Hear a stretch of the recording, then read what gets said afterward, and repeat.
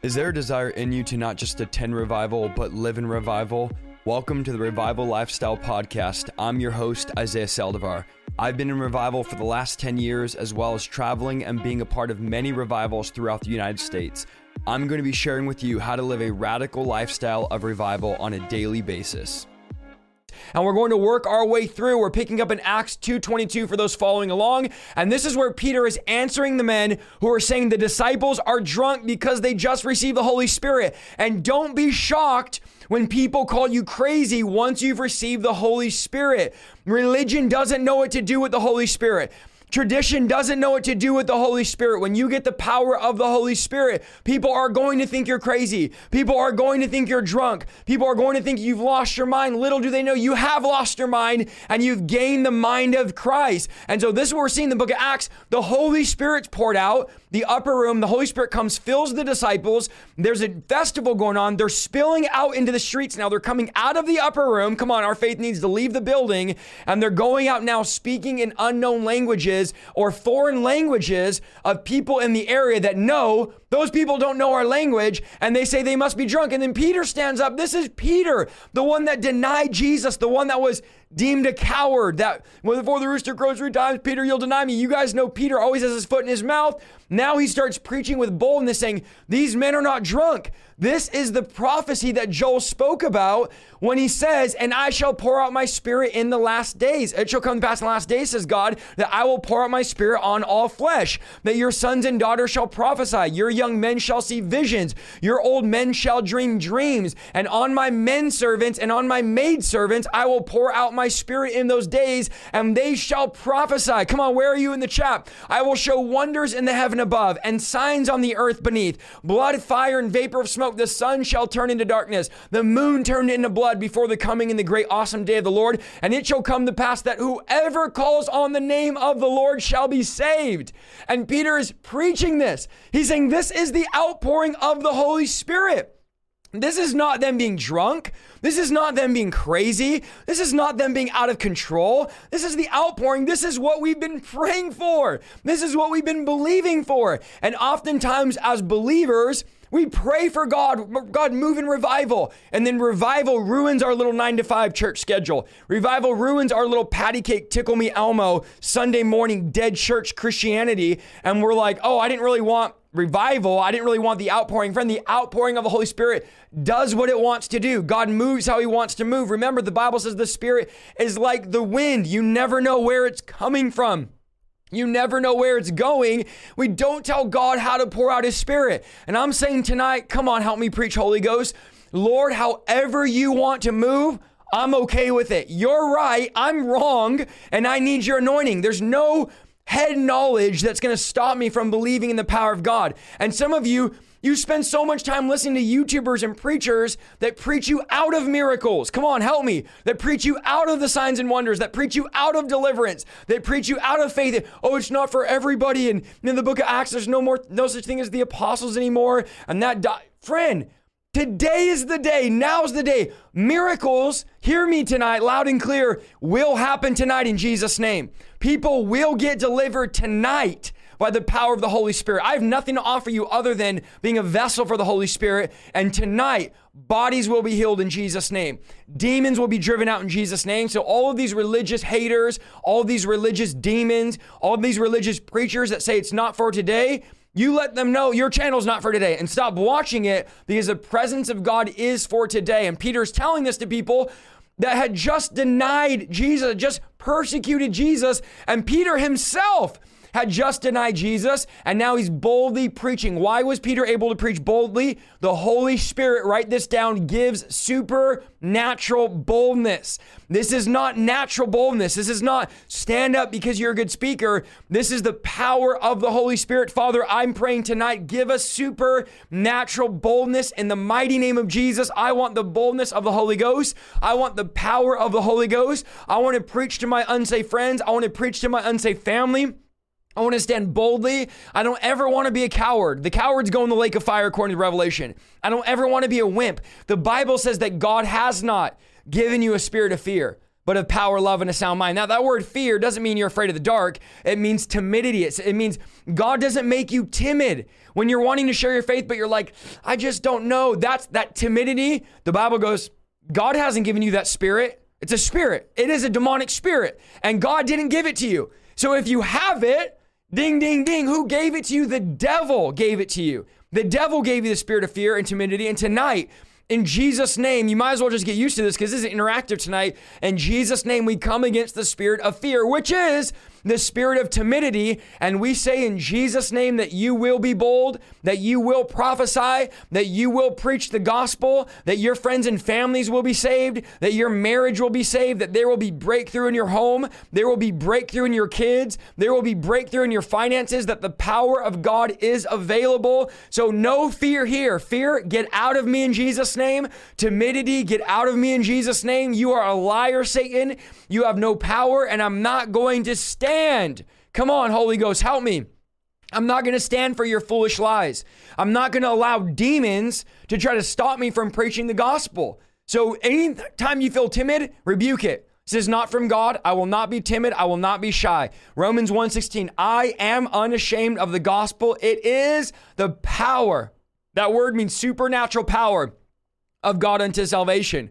So there's real power what we're preaching about. And I feel it right now. There is real power when we preach the word of God. And I pray that power touches you tonight, that Holy Spirit boldness. We got to stop being timid about our faith. It's not okay that we share about the new car that we got, the new promotion. We share about it for 6 months, a year. We're still hearing about your new promotion a year later, and you don't share your faith. You don't share the good news. Everything happening in your life, you share about the TV show, you share about the new movie, you share about the football game, you share about all these worldly things, but do you share about God? Do you share your faith? Do you preach the gospel? And you say, I don't, Isaiah. Well, tonight we are going to break this thing off of you in Jesus' name because God says, I didn't give you that spirit. Don't be saying it's God's fault. Don't be blaming on God. God is not giving you that spirit. That's from the devil. And tonight we're putting the devil on notice. And this is what Peter preaches. Acts chapter 2, verse 22 through 24. This is what he says. Men of Israel, hear these words. Jesus of Nazareth, a man attested by God to you by miracles. Watch what he says, wonders and signs, which God through him in your midst, as you yourselves also know him, being delivered by the determined purpose and foreknowledge of God, you have taken by lawless hands, have crucified and put to death whom God has raised up, having loosed the pains of death, because it was not possible that he shall be held by it. It was not possible for death to hold Jesus. And Paul and Peter is looking these religious Pharisees, these religious people right in the eye and say, you saw this man that you guys killed, that you guys persecuted, that God validated, God attested to by signs and wonders and miracles. You guys killed this guy. He was innocent and you guys killed him. And this is the sermon that Peter's giving. Peter's giving the central theme of Christianity. And that is Jesus was approved by God and God validated Jesus. This is teaching tonight, by the way, guys, but we're also preaching. God validated Jesus through signs and wonders. John chapter 10, Jesus said, listen, if you don't believe me, believe the signs and wonders and know that the Father is in me and I am in the Father. What distinguishes us from Mormons, Catholics, Buddhists, Muslims, Hindus, New Age, Satanists, Islam, whatever religion? What proves, have you asked yourself this, and it's undeniable, that we're the only true religion. We're the only true ones that have relationship with the living God. John 10 tells us what makes us different than every other religion. That's the signs and wonders and miracles. And Jesus said, the way that I'm going to prove to you what I'm saying is true is through demonstrating miracles. So here's what we have in America and the world, YouTube culture, a bunch of preachers and pastors that don't do signs and wonders, don't do miracles. They don't believe, we don't need to strive, brother, and it's not a big deal, and signs and wonders. So because we don't have signs and wonders in our life, we can't prove that God is who he says he is and that we're preaching the genuine truth. And so that's why you have all these people that are arguing, that are debating, that are into all of these things, and it's all mind. It's all head knowledge. There's no power in it. That's one thing that I fault the whole apologetics world with, is they've lost the power of God. It's all arguments. We have to debate people. We have to argue people because we can't demonstrate it with the power of God. So we have to prove to you God is who he says he is. But Jesus Didn't debate people. He wasn't doing apologetics saying this is why and this eternal, none of that. Jesus in John 10, go read it, said, it's the signs and wonders and miracles that prove that I'm in the Father and that the Father is in me. And so I know some of you are typing names in the chat. I'm telling you, without this, we've lost the supernatural component. Now you might say, Isaiah, it's not all about that. I'm just telling you what Jesus said. I'm just telling you that John 10 lays it out clear. You don't believe me. This is Jesus talking. Believe the signs and wonders and know that the Father's in me, I'm in the Father. And basically what he's saying is the Father has approved of me, because these Jews believed in God the Father. And Jesus was saying, I'm approved by God. I'm validated by the signs, wonders, and miracles. Signs and wonders validate who's serving the true God.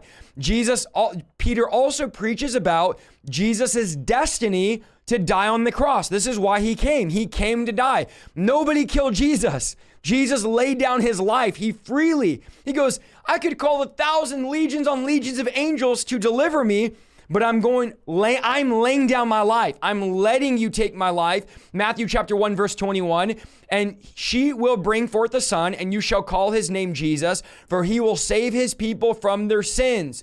This is the destiny of Jesus Christ. Mark 8:31. And he began to teach them that the Son of Man must suffer many things and be rejected by the elders, the chief priests, and the scribes, and be killed, and after 3 days rise again. The story doesn't end with him dying. It's 3 days risen. After 3 days rises from the dead. Mark 8:31. It's his destiny. Luke 2:34. Then Simeon blessed them and said to Mary, Jesus' mother, behold, this child is destined for the fall and rising of many in Israel, and for a sign which will be spoken against. And this is them speaking against Christ. Luke 10:14, I am the good shepherd, and I know my sheep and am known by my own. Verse 15, as the Father knows me, even so I know the Father, and I lay my life down for the sheep. They didn't kill him, he laid his life down. And the other sheep which I have are not of this fold. Them also I must bring, and they will hear my voice, and there will be one flock and one shepherd. Verse 17, therefore my Father loves me, because I laid down my life that I might take it up again. Speaking of his life being raised from the dead. And this is what Jesus says in verse 18 of Luke 10. Look what he says. No one takes it from me, but I lay it down myself. I lay down of myself. I have power to lay it down, and I have power to take it again. This command I've received from my Father. So Jesus is telling us my destiny is to lay my life down. Greater love hath no man than a man lay down his life for a friend. Jesus said, I'm going to lay my life down. I have the power to lay it down, and I have the power to take it up again, because the Father's commanded me to do this. I've received this destiny, this calling from the Father, and I must do what pleases my Father. So nobody took Jesus' life. He laid it down. This is what Peter's preaching. And then Peter touches on God raising Jesus from the dead. This is essential. I know we're going over a lot of doctrine tonight, but this is essential to the Christian faith, is that Jesus rose from the dead. If Jesus did not raise from the dead, the Bible says that we have nothing, that it's all been a lie. Paul says if he didn't raise from the dead, everything hinges on the fact that Jesus died on the cross. It doesn't stop there. If you have a necklace or a picture in your house of Jesus on the cross, or of Jesus on the necklace on the cross, get rid of it. He's not on a cross. He's been raised from the dead. He's exalted at the right hand of the Father. He's alive evermore. And he's speaking to his church through the power of the Holy Spirit. He's directing my life, your life, through the power of the Holy Spirit. Jesus is functioning on the earth through the power of the Holy Spirit. I know you've been taught in your Sunday school and at church on Sunday, oh, Jesus is in your heart. Jesus is there. Jesus came into the room, and I saw Jesus come in the revival. Listen, biblically, that's not what the Bible says. The Bible says Jesus is at the right hand of the Father right now, forever making intercession. Now, of course, Jesus can do whatever he wants, but he chooses to remain at the right hand of the Father, because he said, I need to go. It's better that I leave so that I can send the Holy Spirit that's going to come and be my ambassador on the earth, that's going to speak for me, that's going to disciple you, that's going to enlighten you, that's going to comfort you, that's going to empower you, that's going to bring righteousness, judgment, conviction, all the great things the Holy Spirit brings. And the Bible says that through the Holy Spirit, Jesus is now communicating to his church, is now speaking to his church. And that's why, if you've ever wondered why there's been no service since Jesus went to heaven where Jesus showed up and preached. Now, I know preachers say, oh, Jesus walked on the stage. Listen, that's here nor there. I don't believe it's biblical. There's never been a service since Jesus left where Jesus himself, come on, hear what I'm saying tonight. got on your Sunday morning service and preached the gospel. Why has that never happened? Because Jesus preaches through the Holy Spirit through earthen vessels. He said, I'm going to send my Holy Spirit. He's going to preach through people. And the way Jesus speaks to us is through the Holy Spirit. Tonight, Jesus is speaking to you through Isaiah Saldivar, not by my strength or my might, but by the power of the Holy Spirit. So that's how we communicate with God. That's our relationship, is the person of the Holy Spirit, not a figure, not a force, not a mystical blue flame. The Holy Spirit is a person. He's a person. He's just as much God as Jesus, just as much God as the Father, 3 in 1. I believe in the Trinity. And so the Holy Spirit is God's ambassador on the earth. So we have to stop with this whole like, Jesus came and did this and that. The Holy Spirit's the one that's moving, functioning. Jesus said, I'm at the right hand of the Father. Anywhere you read in Scripture, Jesus, after the 40 days, which we already talked about last week or 2 weeks ago, Jesus is now at the right hand of the Father. Biblically, that's where he's at. And he's working through the power of the Holy Spirit, the person of the Holy Spirit. So God raised Jesus from the dead, Acts 2:25 through 35. And then he's going to now preach to these Jews, Old Testament. Now, why is Peter going to go into the Old Testament? Because he knows that these Jewish people in Jerusalem understand the Old Testament and they respect the Old Testament, and he didn't have the New Testament. So for all of you that are like, that's not in the Bible, that's not in the Bible, that's not in the Bible, the disciples didn't have the New Testament and they did more than we do with the New Testament. So Peter starts going back to prove more of the point. Peter's going to now continue to preach the first message ever in the book of Acts on the Old Testament. And this is going to be verse 25 through 35. This is what Peter is preaching. This is a sermon, by the way, by Peter that we're going over tonight. For David says concerning him, I foresaw the Lord always before my face, for he is at my right hand that I might not be shaken. Therefore my heart rejoiced and my tongue was glad. Moreover, my flesh also will rest in hope, for you will not leave my soul in Hades, nor will you allow your Holy One to see corruption. You've made known to me the ways of life. You will make me full of joy in your presence. Men and brethren, Peter's talking to these religious people and all these thousands of people. Men and brethren, let me speak freely to you of the patriarch David, that he is both dead and buried, and his tomb is with us to this day. Therefore, being a prophet and knowing that God has sworn an oath to him that of the fruit of his body, according to the flesh, he would raise up Christ, listen to what he says here, to sit on his throne, he foreseeing this spoke concerning the resurrection of Christ, and that his soul was not left in Hades, nor did his flesh see corruption. So what Peter's doing is saying, David prophesied Jesus. David said, God is not going to leave me in Hades. He's not going to let me be corrupt, but he's going to save me. Even in the Old Testament, he's prophesying Jesus. Verse 32, this Jesus God has raised up, of which we all are witnesses, therefore being exalted to the right hand of God, and having received from the Father the promise of the Holy Spirit, he poured out, which is what you now see and hear. Verse 34, for David did not ascend into the heavens, but he says himself, the Lord said to my Lord, sit at my right hand till I make your enemies your footstool. So Peter says Jesus has been raised up to sit at the right hand of God, having received the promise of the Holy Spirit, which you now see and hear. And he's going to say, and he says, what you're experiencing is the promise of the Holy Spirit. What you're experiencing is the outpouring that David himself even prophesied. And so now he's giving them words. Now they're like, oh, we respect David. We honor David. We know David was a prophet. And now we totally get what you're saying, Peter. And remember, Peter's preaching charged with the Holy Spirit. The power of God is backing up every word. These are supernatural words. As I'm preaching this, the word of God is supernatural, not superficial. So I believe that my words are charged by the power of the Holy Spirit, and the Holy Spirit is bringing change into your life. The Holy Spirit's power is being released into your life. The Holy Spirit's anointing. This is exactly what the book of Acts was. It was revival. It was the presence of God. It was the power of God. It's what my shirt says right here. Revival, revival, revival. That's the book of Acts. The book of Acts is revival. The essence of revival is God, do it your way. We don't care how it looks. We don't care how it sounds. If it's God, I'm in. I'm in. I want God. And I don't want to be this religious Pharisee that points at a distance and says, that's not God. That's not God. That's not God. That's not God. We have all these religious Pharisees, especially on YouTube culture.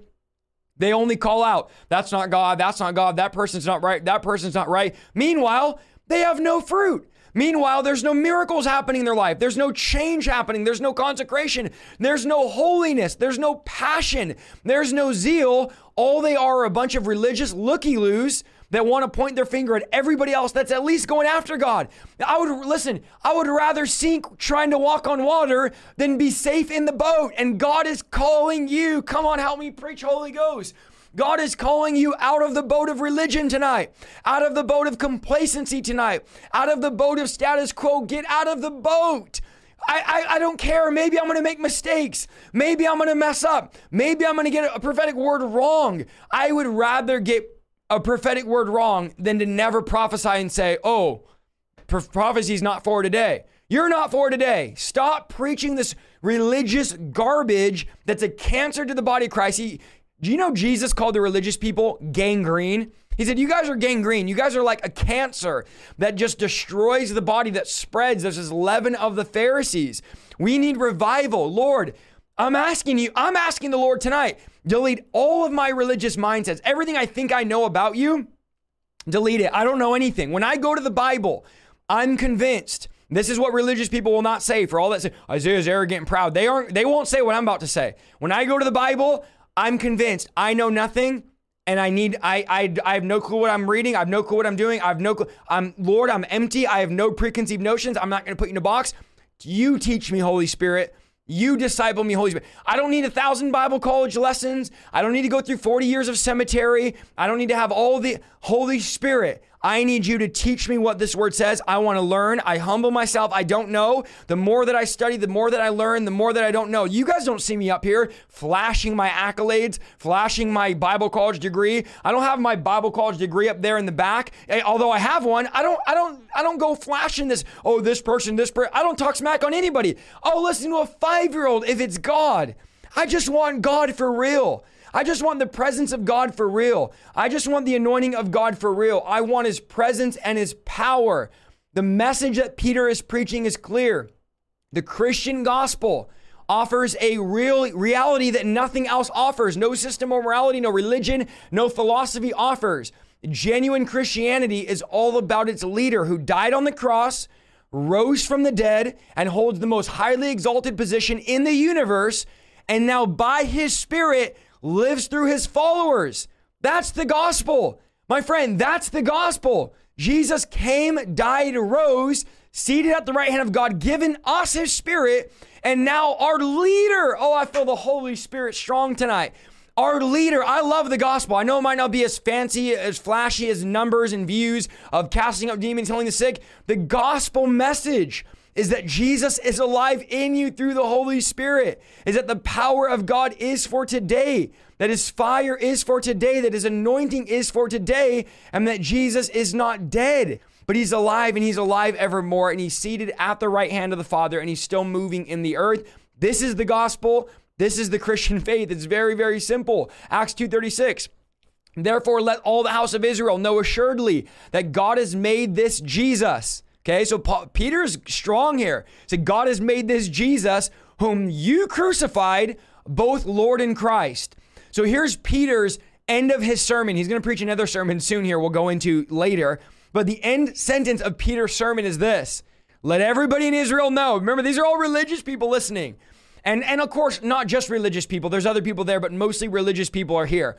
He goes, let everybody know. Go tell your friends, go tell your kids, go tell your wife, all of your religious synagogues and your Sadducees and Pharisees. You go let them know that this Jesus, that God made this Jesus, whom you crucified, God has made him both Lord and Christ. This is not some game. This is the King of Kings and the Lord of Lords, that the Father, God the Father, whom you worship and praise, has validated this Jesus that you killed. Don't stress though, he's risen from the dead. God has made him. I get so excited about this, preaching this. God has made him both Lord and Christ. So he's not just Christ, which is the anointed one. He's not just the healer, the deliverer. He's the Lord. So you don't get to choose how you live your life now. He's a Lord. And this is what the American church, the pastors won't tell you, is that Christ is Lord. He wants to govern your life. He wants full control. He wants every part of you. And I'm going to keep preaching this till the last breath in my lungs. Jesus is not an add-on. Jesus is not a bobblehead. Jesus is not a sticker. He's not a bumper tag or bumper sticker. He's not a t-shirt. He's not your homeboy. He's not your little friend, your purse, your accessory, your add-on, your fry on the side. Jesus, type this in the comments, is Lord. He's the King of Kings, the Alpha, the Omega, the beginning and the end. There's nobody like our God. He's high and lifted up. Jesus Christ is Lord. He's exalted, the right hand of the Father, and he has power to deliver and power to save. This is the knockout blow to the religious leaders. All the prophecies, Jesus' crucifixion, the resurrection, the ascension, the Holy Spirit coming to the disciples, the disturbance at Pentecost, it proves one thing. Jesus, the man you crucified, is Lord. That's Yahweh God and Christ, the Messiah King. Now they're like, now we're getting it. So that's the gospel. Jesus, who died for our sins, rose from the dead, is alive today, and we may know him personally as Lord and Savior through the power of the Holy Spirit. Acts 2:37. Oh, I love this preaching tonight. Now, when they heard this, they were cut to the heart. Here's the response to the gospel. Okay, watch this now. Now, when they heard this is verse 37 of chapter 2. They were cut to the heart, and they said to Peter and the rest of the apostles, they're all lined up. The rest of the apostles are like, Peter, what happened to you? There's a boldness about you. Peter's like, that's the Holy Ghost, y'all. Because they just got the Holy Ghost. Peter's like, I like this. I could get used to this. This is the power of the Holy Spirit. And they're just looking at Peter, all the rest of the apostles. And then this is the question. This is the question of tonight and the question of the hour and the question of these disciples, or these Jews. Men and brethren, what shall we do?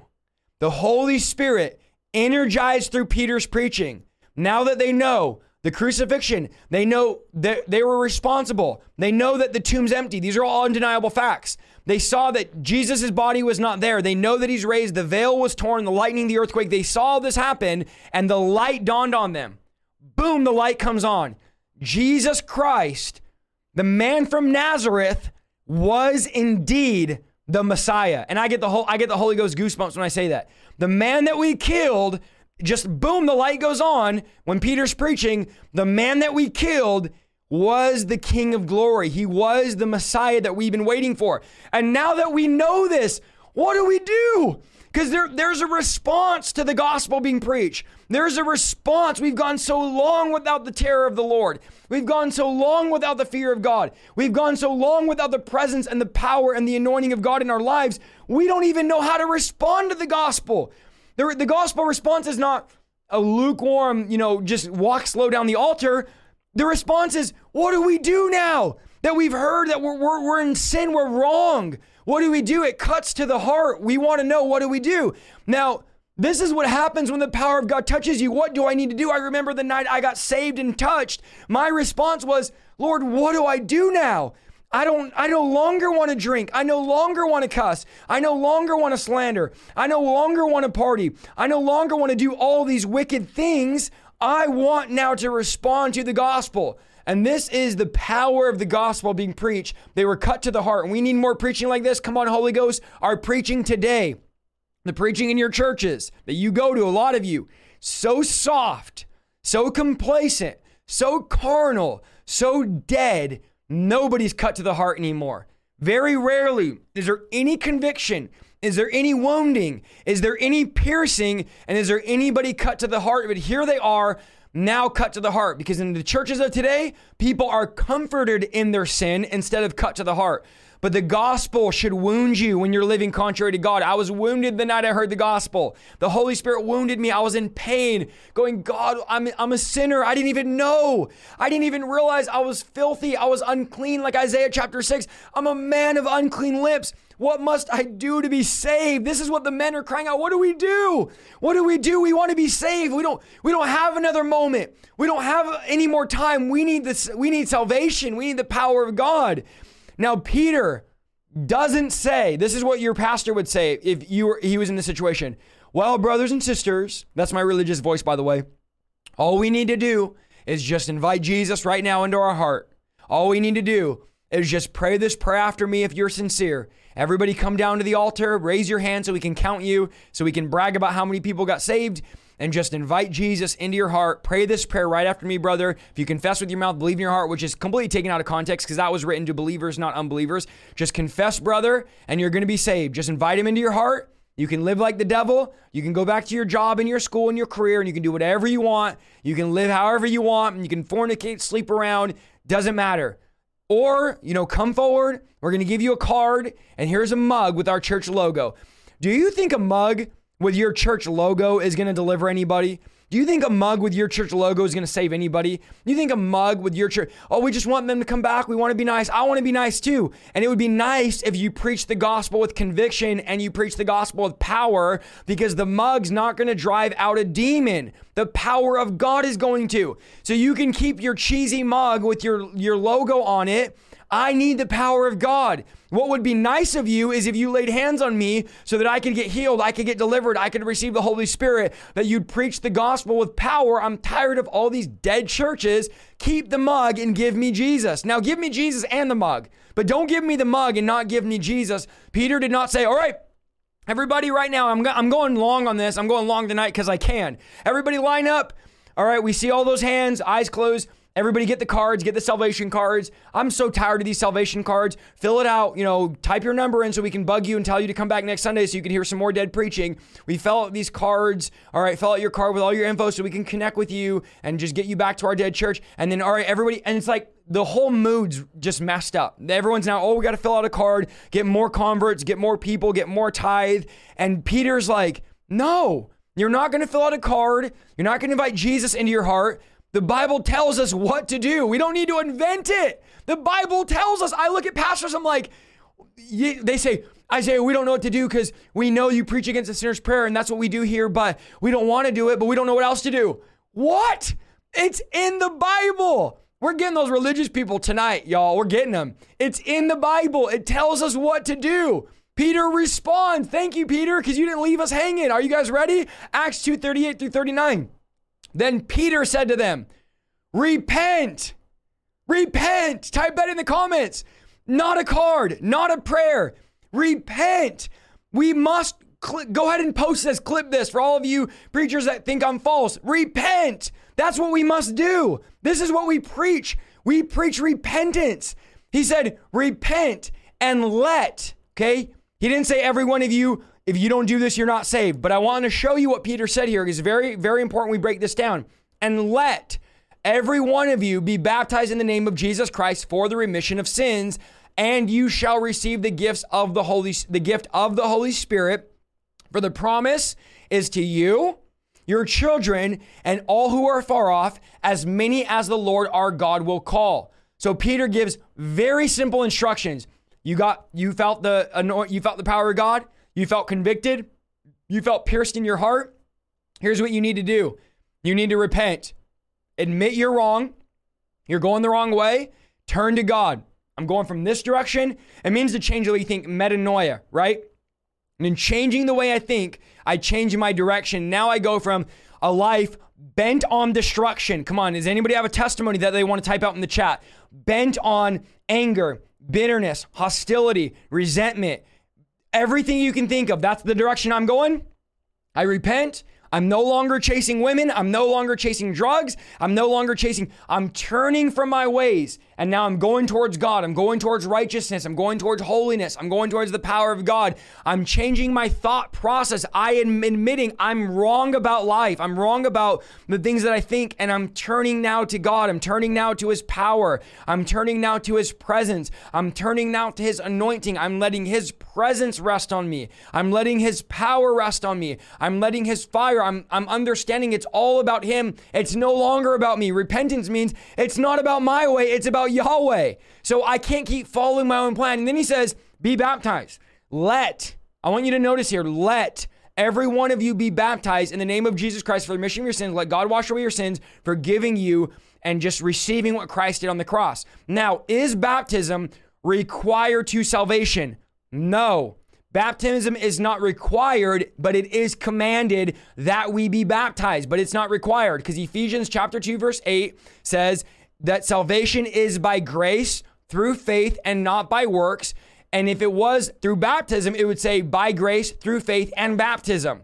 It's not that. Now we know the thief on the cross, he was not baptized, and Jesus said, you will be with me in paradise. We know that Paul said, which I'm going to show you in 1 Corinthians 1:17, this is what Paul said, "For Christ did not send me to baptize, but to preach the gospel, not with the wisdom of words, lest the cross be made of no effect." So Paul said, I didn't come to baptize people. I'm not going around baptizing everybody. I'm not having baptismal services. Paul said, that's not what I came to do. I came to preach the gospel. Now, if Paul knew, think about this. I'm going to show you another place where they didn't get baptized before they were saved, but I want you to see this. If Paul knew that you had to be baptized to be saved, Paul would have said, I baptize and preach the gospel because baptism is required. But the Bible doesn't say that. Paul said, God didn't send me to baptize. He sent me to preach the gospel. So baptism's not a requirement to be saved, but it's a command and it's evidence that you've been saved and repented. So you repent of your sins and then you get baptized, which is an outward expression of an inward work. And then you receive the Holy Spirit. But can you receive the Holy Spirit without being baptized? Yes. I know many people, I received the Holy Spirit without being baptized. I got saved January 12th, 2011. I was speaking in tongues, the power of God. You all know my story. And I didn't get baptized until like months later. I know a ton of people that this has happened to. So again, it's not a requirement, but it is a commandment. Now, I did a lot of research on this before I'm telling you this, and very, very few people believe you have to be baptized or you're not saved. But you have to remember, the fact that baptism is not required to receive forgiveness and the gift of the Holy Spirit should also be evident by reading farther in the book of Acts. And I read an article really, really good here that points out and draws out this point. This is what the article said, and it's by a really, really well-known person that wrote it. They said in Acts 10:43, Peter tells Cornelius, so listen to this. Peter tells Cornelius that through his name, everyone who believes in him receives the forgiveness of sins. And it says, please note that nothing at this point has ever been mentioned about baptism, yet Peter connects believing in Christ with receiving the forgiveness for sins. The next thing that happens is Peter having believed, and the Bible says having believed Peter's message about Christ, the Holy Spirit, this is Acts 10:44, the Holy Spirit fell upon all those that were there listening to the message, okay? So Peter's preaching. He doesn't speak about baptism. The Bible says they received the Holy Spirit. And then it was only after they believed and received the Holy Spirit and the forgiveness of their sins and the gift of the Holy Spirit, the Bible says in Acts 10:47-28 that Cornelius and his household were baptized. So the passage is very clear. Cornelius and his household received forgiveness of sin and the Holy Spirit before they were baptized. Are you guys getting this? Before they were baptized. And in fact, the reason Peter allowed them to be baptized was that they showed the evidence of receiving the Holy Spirit, just as Peter and the Jewish believers had. So this is what the book of Acts teaches. You repent, you receive the Holy Spirit, you get baptized as the evidence that you've actually received the forgiveness and the Holy Spirit's power. So again, you have to understand that Peter is saying, let all of you be baptized. Not you have to, not it's a must, not you're not saved without it. But remember, baptism is a commandment, not a requirement to be saved. And if you don't believe that, then go read Acts chapter 10, verse 43, and you're going to look at Peter's pattern. Peter does not baptize first. Peter preaches, says, through the name of Christ, we're forgiven of our sins. They receive the Holy Spirit, all of them, it falls on them, and then he baptizes them at the end. So you have to understand that there's an order there, okay? And then he says, receive. I wanted to break that down clear because I know there's a lot of you that say, oh, you have to get baptized or you're not saved. It's just not the case. And then he says, receive the gift of the Holy Spirit. Okay, to welcome Christ is to welcome the Holy Spirit. But I want you to notice he says, receive the gift of the Holy Spirit. The Holy Spirit is a gift. We don't earn the Holy Spirit. There's not enough, God, please, I'll do anything. God, please, I'll do my chores. That's not how you get the Holy Spirit. You get the Holy Spirit, Jesus said, by asking the Father, who's a good Father, for the gift of the Holy Spirit. And if you ask him for something good, he's not going to give you something bad. That's how you get the Holy Spirit. And then he says, this promise is for you. Okay, so write this down, is for you. It's the promise for Isaiah. That means there's 3,200 of you watching right now. Praise the Lord. Every single one of you listening to the sound of my voice, the promise is for you. Isaiah, maybe God just doesn't want me to have the Holy Spirit. You're wrong. The promise is for you. Maybe it's just not for today. You're wrong. It's for you. Maybe God's waiting. You're wrong. You're wrong every time. The promise is for you.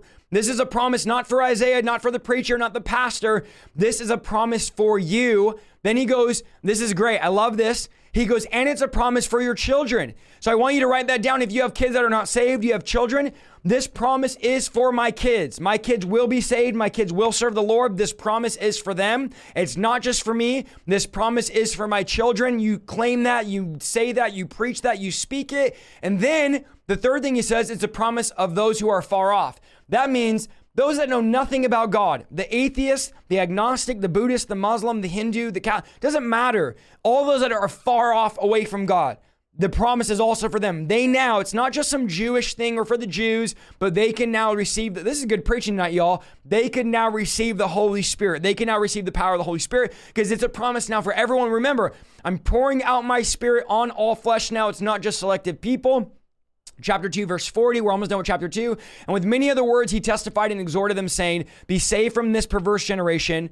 The perverse generation he's speaking about was this dead, spiritually rotten culture with this dead, religious, hypocritical system that was in resistance, denial to God. Paul says, you just need to get delivered from this generation. You need to be saved. Pray that you'd be saved from this. Like, you need to get out of this. Get out of this dead religion thing that you're in so that you can now receive this new generation, this new Holy Spirit, this new power of God, this new way of doing things, this new outpouring, new wine. It's the generation of the Holy Spirit, new community, new culture that's now responsive to Jesus. Verse 41, then those who gladly received Peter's words were baptized. So they got baptized. There's water there. We're going to get baptized. Now, some scholars say they weren't actually baptized in water. This is not what I think, but this is what scholars say. Some scholars say, you're going to find this as you research, they were baptized in the name of Jesus, meaning they were submerged, because baptism means submerged, in the lifestyle of Christ, okay? I believe they were literally water baptized here. And then it says, and about 3,000 souls were added to them.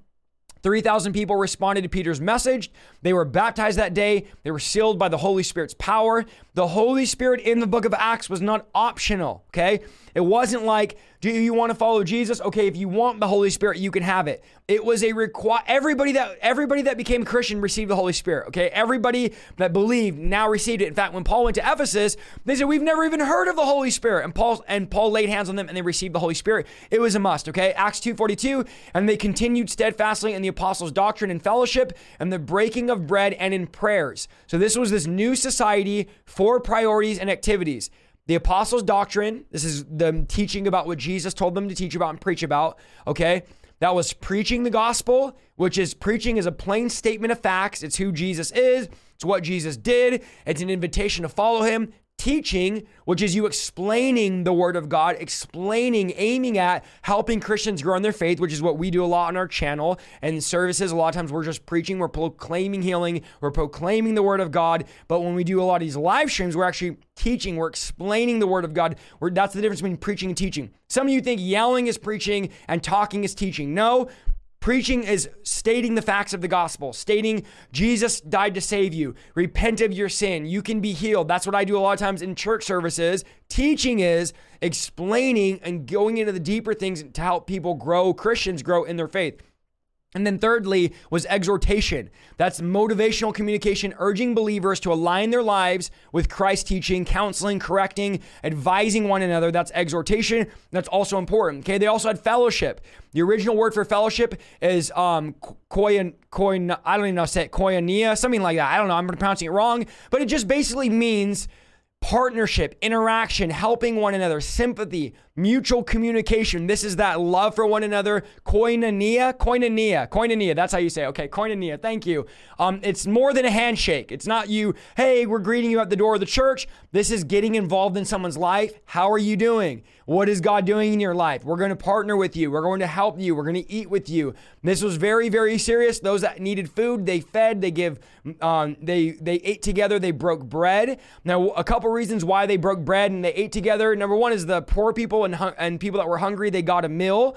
Others reasons why it was helping strengthen their fellowship. And then they also celebrated the Lord's Supper, remembering Jesus and his death. That's found in 1 Corinthians 11:23. And then lastly was prayer. 14 of the first 15 chapters of Acts and many later chapters tell how they prayed. They prayed together in Acts chapter 4:24. They prayed alone in Acts 10:9, and they prayed continuously. That's 1 Thessalonians 5:17, Romans 8:26. So they prayed together, alone, and continuously. Those were the 3 methods of prayer, and that's how all of us should be praying. We should all be praying together at some point. We should be praying alone at some point, and that's a whole message right there, and we should be praying continuously, okay? Acts 2:43, verses 43 through 46. Then fear came upon every soul, and many wonders and signs were done through the apostles. Now all who believed were together and had all things in common. And they sold their possessions and goods and divided them among anyone that had need. So continuing daily with one accord in the temple and breaking bread from house to house, they ate their food with gladness and the simplicity of heart. So miracles begin to break out. People begin to get healed. People begin to get delivered. Demons were cast out. The blind were able to see. The power of God was made a normal thing. And there was clearly poor people in the group. So those that had possessions started to sell what they had to help those that were poor. Now, it wasn't them selling their main house, their main possession. The Bible later will show us that. It wasn't everybody sold their house, they had nowhere to live. It was extra land, extra property, extra possessions. They went ahead and sold those things so that they can help those that were hungry in the church, that were not able to get food, not able to pay their utility bills. They all pitched in. They all got together to be able to make ends meet. It was not a law. It was voluntary. When the Holy Spirit comes upon you, you become a giving person. You become someone that wants to give. I don't have to. If I see a need, and I'm not bragging, I'm not boasting. If me or my wife see a need, period, we don't have to pray about it. We don't have to say, Lord, do you want us to give to them? We meet the need because we can. I don't need to say, oh, Lord, I have to pray. Should I give to this person? I don't need to pray about it. If I can do it, they need finances, they need food, they need utility, whatever it is. I'm going to jump in there and I'm going to pay the bill. I'm going to go ahead and make something happen there because it's a biblical reality. Generosity is part of the Holy Spirit. Some of you are too stingy, too stubborn. You're mad that your pastor asked for 10%. They were selling their possessions, giving it to the apostles, and the apostles were distributing it among the people. Acts 2:47. I'm going to get off that because some of you are getting nervous now. Acts 2:47. Praising God and having favor with all people. And watch what happened now.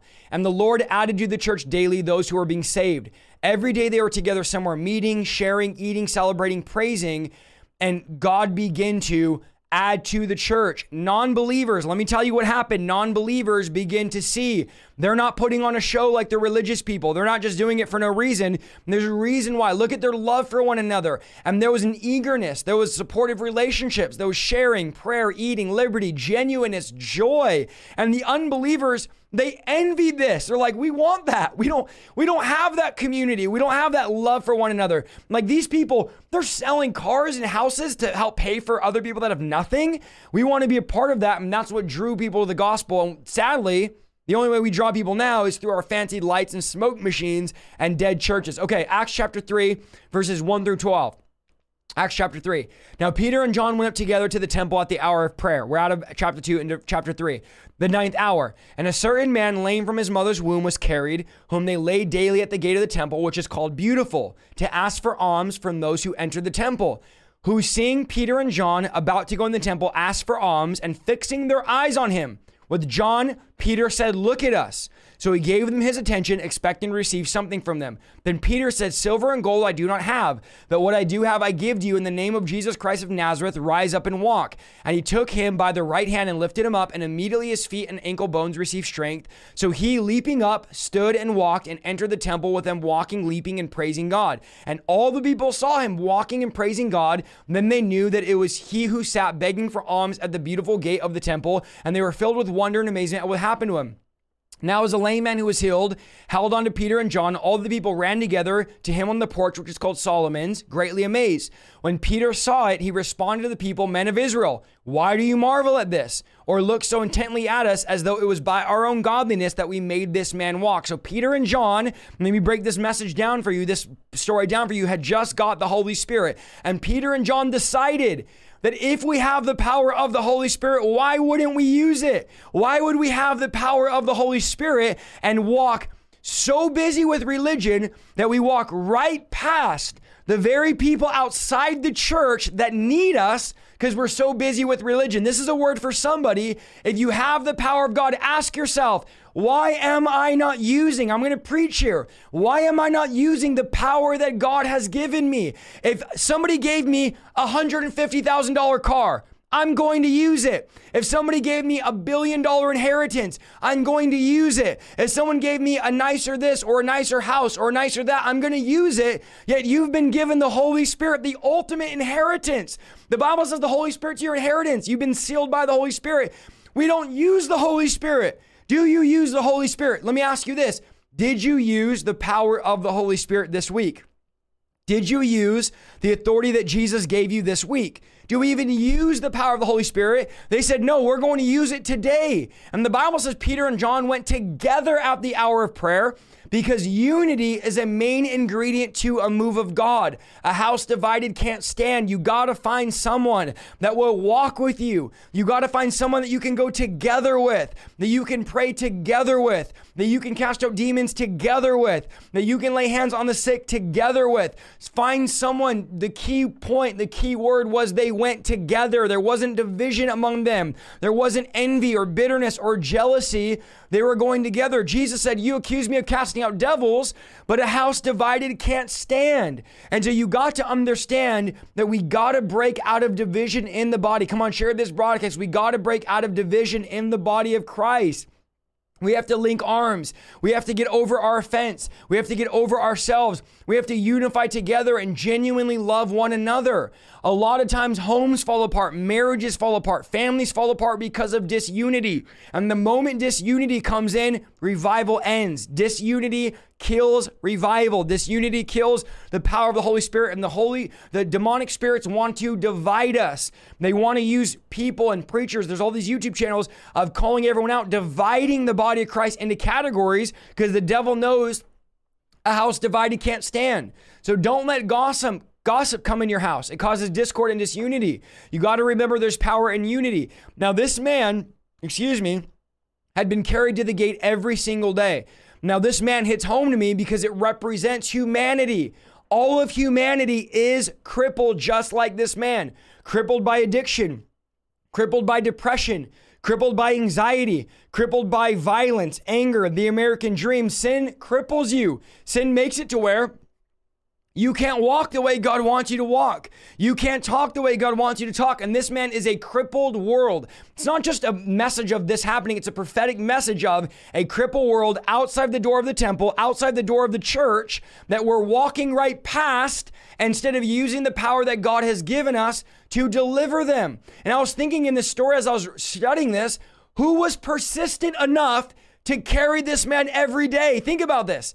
Every day, somebody carried this man to the temple because he's been here since he was born. They carried him every day. Now, they didn't save him, but at least they carried him.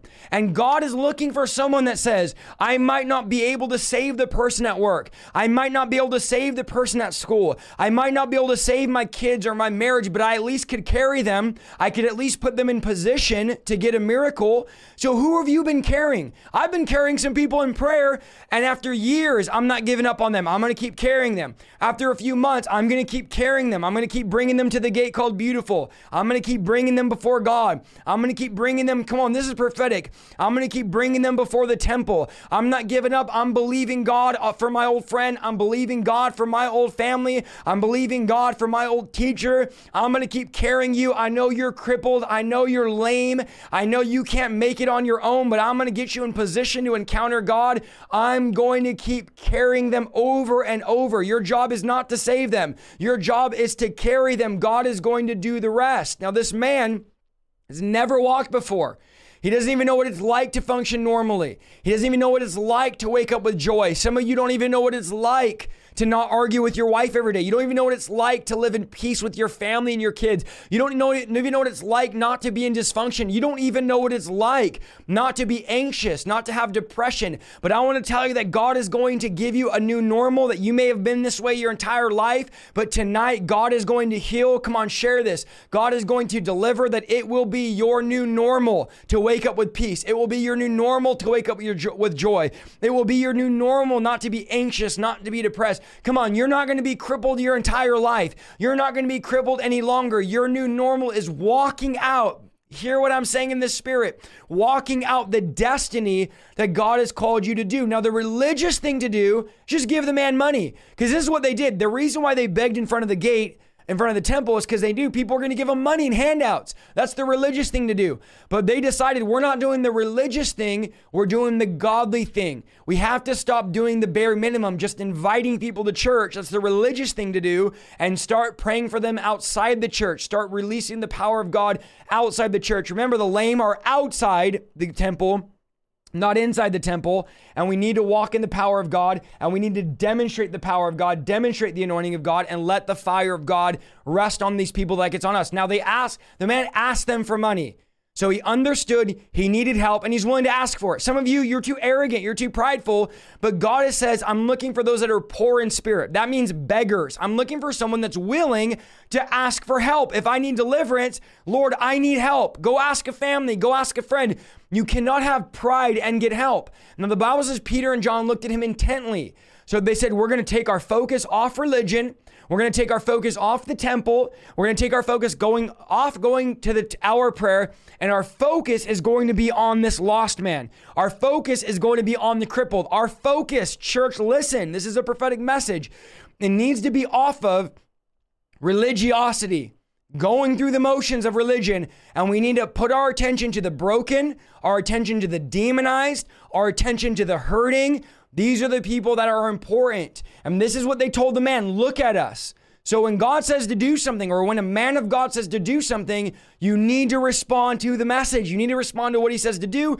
Some of you, you'll listen to your doctor. Your doctor says, okay, take your clothes off, put on this little smock, this apron. It doesn't even cover the backside. Sit on this cold bench, cough here, do this, open that, open your mouth, bend over, do it. And they tell you, and you listen to your doctor. You listen to your doctor because you know your doctor has your best interest in mind. And you'll do all these things for a doctor to diagnose you. But then you come to our services and I preach for an hour as strong as I can. And I'm like, come to this altar. God wants to heal you. And you stand back in your chair. You stand back, not responding. Why are you? Oh, come on, Holy Ghost. Help me preach this strong tonight. Why are you more prone to respond to a doctor when they tell you what you need to do, but not a preacher? Now, a doctor can help you with your physical diseases, but I'm trying to help you with the spiritual disease called sin that will not just destroy your body, which it will, but will also destroy your soul. And so stop being so prone to do stuff for the doctor, but not for the man of God. He said, look at us. And then the man looked at them, eagerly expecting money. The man looked with an expectation. We have to have expectation when God is going to move. The thing about it is, they're not going to give the man what he wants. Hear me tonight. Oh, this is strong preaching. They're going to give the man what he needs. The man wants money, but the man needs healing. And our God is not a God that gives you what you want. He gives you what you need, because what you need will always be better than what you want. And God doesn't just give you what you expect. He goes exceedingly abundantly. The man expected a couple coins, and the man got his ability to walk. That's God saying, I'm going to go over and above. Whatever you're asking me for tonight, I'm going to get over and above. And this is what they say. The name of Jesus, get up and walk. This is what we call the power of attorney. The power of attorney gives you the ability to represent someone else in court. So if I'm going to court, I'm not going to represent myself. I'm going to give my lawyer the power of attorney. That means my lawyer could speak on my behalf. Jesus gave us the power of attorney so that now we can speak on behalf of God, that we can represent God, so that when we say, religious people are going to hate this, they're going to manifest right now. When we say, rise up and walk, we have, in Jesus' name, it's the same as if Jesus said it, because we've been given the same power. This is what Jesus said, not me. The same authority and the same anointing. Jesus said, the same power I've been given, I now give you. And you're going to do greater things than I've done. You've been given the power of attorney so that you can speak on behalf of God. Peter took him by the hand and helped him up. Peter decided, I'm not just going to yell at him. I'm going to put my faith to action, and I'm going to actually lift him up. And some of you tonight, I'm reaching out my hand in the spirit, and I'm lifting you up out of your depression. I'm lifting you up out of being crippled. Whatever's crippling you tonight, God's going to heal you, and God's going to deliver you. Now, Peter expected the man to get healed. Remember, Peter's lifting the man, a crippled man, up, expecting, God, you got to do this, because if not, this guy's going to fall over and I'm going to look crazy. We're all going to look crazy in front of everybody. But James 2:20 says, faith without deed is dead. Faith without work is dead. So we got to put some action into our faith. We got to put some power into our faith. And then the Bible says he went to the temple with them. So now the guy gets delivered, gets healed. They didn't invite him to the temple. They heal him outside the temple. And then he goes, I want to go with you guys in the temple. That's biblical evangelism. Biblical evangelism is not come to my church so you can get healed. Biblical evangelism is you're going to get healed right now. And then you're going to ask me what church I go to and you're going to come with me. And then it says he hung on to Peter and John. And then the people begin to get mad. The people got into an uproar. And then here comes Peter. Peter is about to preach again. Come on, Peter, preach again. Acts 3:13 through 16. He says, whom you delivered up. So he says, this is who did this, whom you delivered up and denied in the presence of Pilate when he was determined to let him go. But you denied the Holy One and the just and asked for a murderer, which is Barabbas, we know, to be granted to you. And you killed the Prince of Life, whom God raised from the dead, of which we are witnesses, and his name through faith in his name has made this man strong, whom you see and know. Yes, the faith which comes through him has given him his perfect soundness in the presence of you all. So Peter goes, yeah, you guys remember that guy, Jesus, you killed? Notice Peter's going to keep reminding them what they did. You remember that guy, Jesus, you killed? Well, guess what? Oh yeah, he's alive and alive evermore. And you see this guy you all know? Because remember, he's in front of the temple. All the religious people know this guy. And Peter goes, you know the guy that you know that's been in front of this temple for a long time? That guy just got his body back, just got his wholeness, got healed, is no longer crippled, took his mat and can walk. And the guy that you killed that is no longer dead because you can't find his body, he raised, he's the guy that did this. And think of the sheer terror, come on, in these religious people. They had just killed Jesus and he's back. And now Jesus through the disciples. And this is what they're freaking out about. Wait a minute. We killed one guy who is Jesus trying to stop him. But this one guy has now multiplied in hundreds of guys, has now multiplied in thousands of guys. And we cannot stop this now because now thousands are walking around doing the works that Jesus did. And now the Holy Spirit, God on the earth, is now going to be, it's unstoppable, is now working through his people. And now Peter's going to go out and preach another message to the people in Acts 3, verses 17. Watch what Peter says. Now this is Peter preaching again, another message here. Yet now, brethren, I know that you did it in ignorance, as did also your rulers. But those things which God foretold by the mouth of all his prophets that Christ would suffer, he has thus fulfilled. Verse 19. Repent therefore. Here we go again. Peter's preaching repentance. Repent therefore and be converted, that your sins may be blotted out, so that times of refreshing may come from the presence of the Lord, and that he may send Jesus Christ, who is preached to you before, whom heaven must receive until the times of restoration of all things, which God has spoken by the mouth of the holy prophets since the world began. Verse 22, for Moses truly said to the fathers, the Lord your God will raise up for you a prophet like me from your brethren, whom you shall hear in all things whatever he says to you. And it shall be that every soul who will not hear that prophet will be utterly destroyed from among the people. Yes, and all the prophets from Samuel and those who follow, as many have spoken, have also foretold these days. You are sons of the prophets, and the covenant which God made with our father, saying to Abraham, and in your seed all the families of the earth shall be blessed.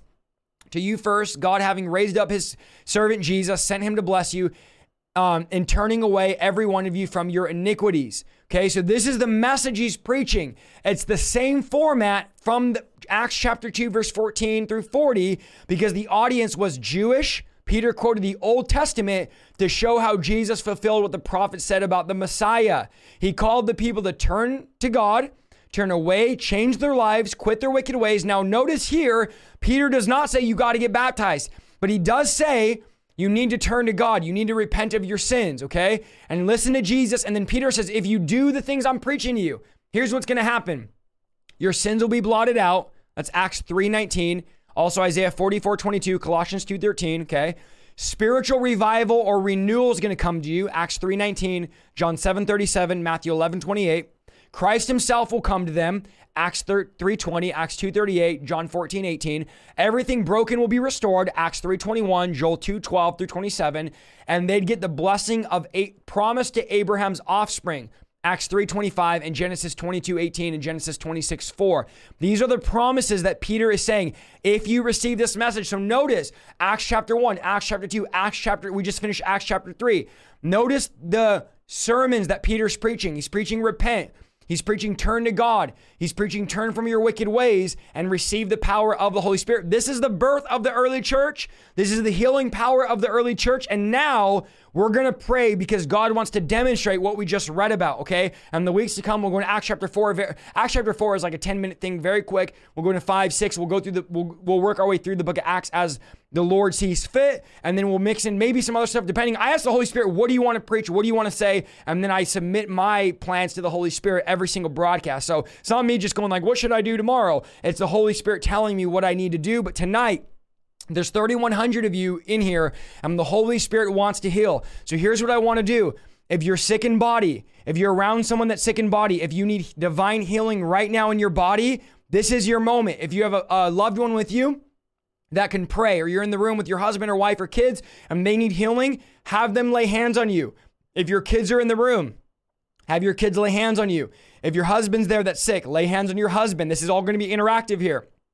Whoever's there, work together to lay hands. Now, you say, Isaiah, I'm by myself. No one's here. Lay hands on yourself because the power of God can work right through you tonight in Jesus' name.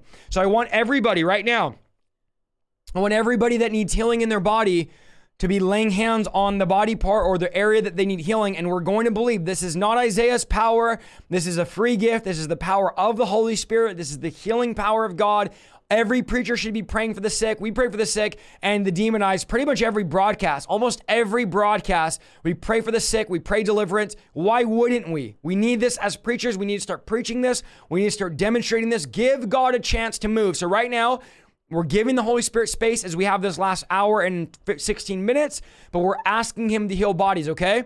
So everybody in this chat, everybody in this broadcast, the most important part, I want you to begin to lay your hands and we're going to begin to pray healing. So Father, right now, in the name of Jesus, Lord, we thank you that Psalms 103 says all disease and all sickness has been dealt with on the cross. We thank you that Mark 16 says that we can lay hands on the sick and they will recover. We thank you for the healing power of God. We thank you, Lord, that the book of Acts shows us that many miracles were done through the hands of the apostles and the early believers. And Father, we pray tonight that your healing power would be released in Jesus' name. Holy Spirit, I pray that you begin to work through your people, that you begin to move through your people, that your anointing right now begins to move. If you have a family member that's far away, you could begin to stand in the gap and begin to pray for them. Right now, begin to pray for them. Father, we pray the healing power of God. We come against all cancers right now. We come against all high blood pressure right now. We come against all diabetes right now, all blood diseases, hip pain, back pain, neck pain, ligaments, tendons, nerves, spines. Father, I pray that you do creative miracles. Lord, do the impossible. We are believing tonight, Holy Spirit, that you're going to move in power, that you're going to move in authority. So Father, we say, do what only you can do.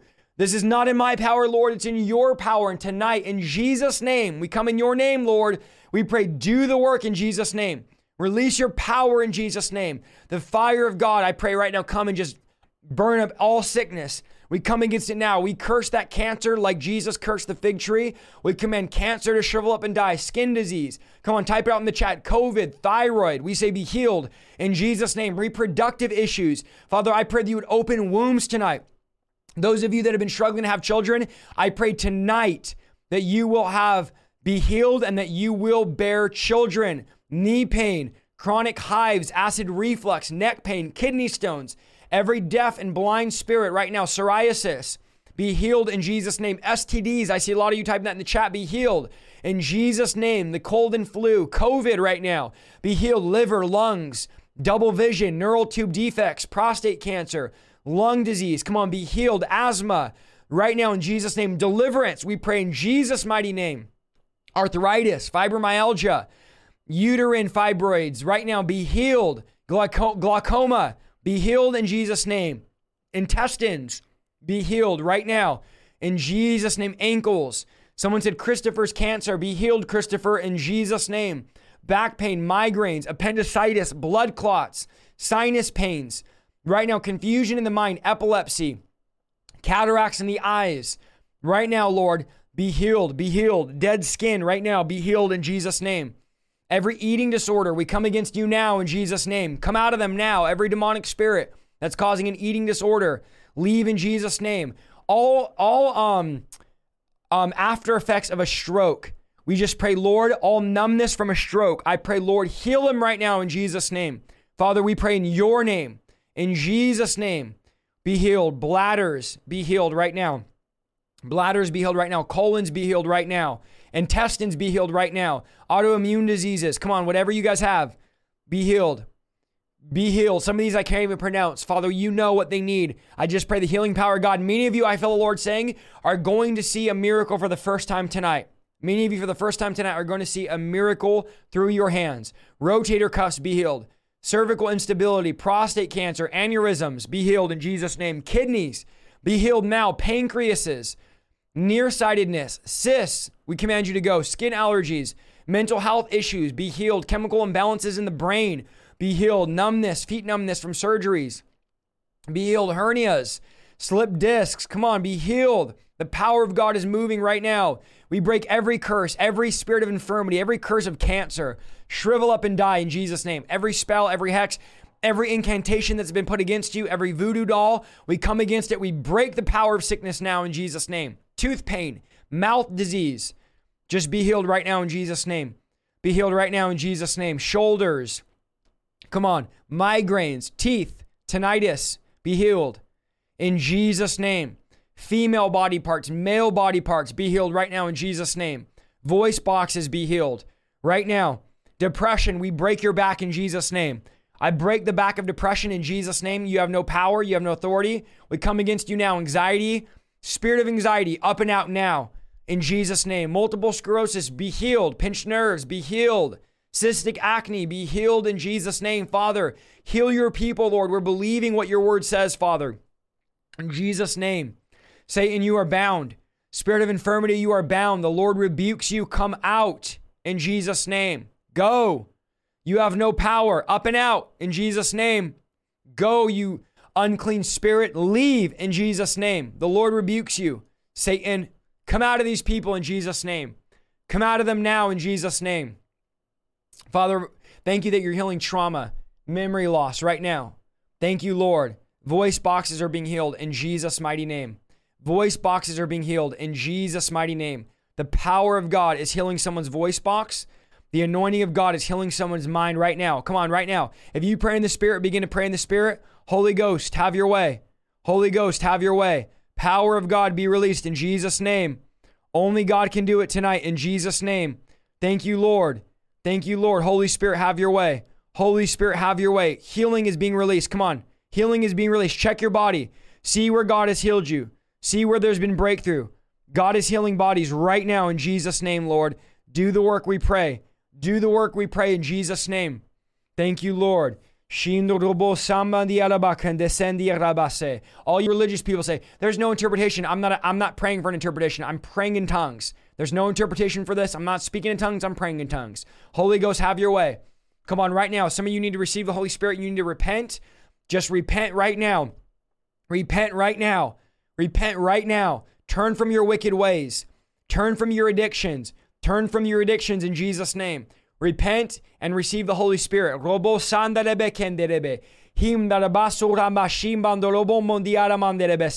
you speak in tongues, go ahead and pray in tongues right now.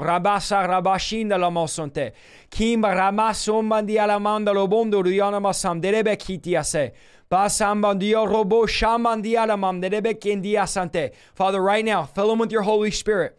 If you need to get filled again, next week we're going to learn about the second filling of the Holy Spirit. If you need to get filled again, receive it right now. Holy Spirit, we pray, fill us right now. Fill us right now. For all of you religious people say, why are you speaking in tongues with no interpretation? I'm not speaking in tongues. I'm praying in tongues. 1 Corinthians 14, it's a different thing. And the Bible says it's actually assigned to unbelievers. Thank you, Lord. Bring healing right now. Fill us, Holy Spirit. Fill us with power. Come on, if you could pray in that heavenly prayer language, go ahead right now. Shamban dasate.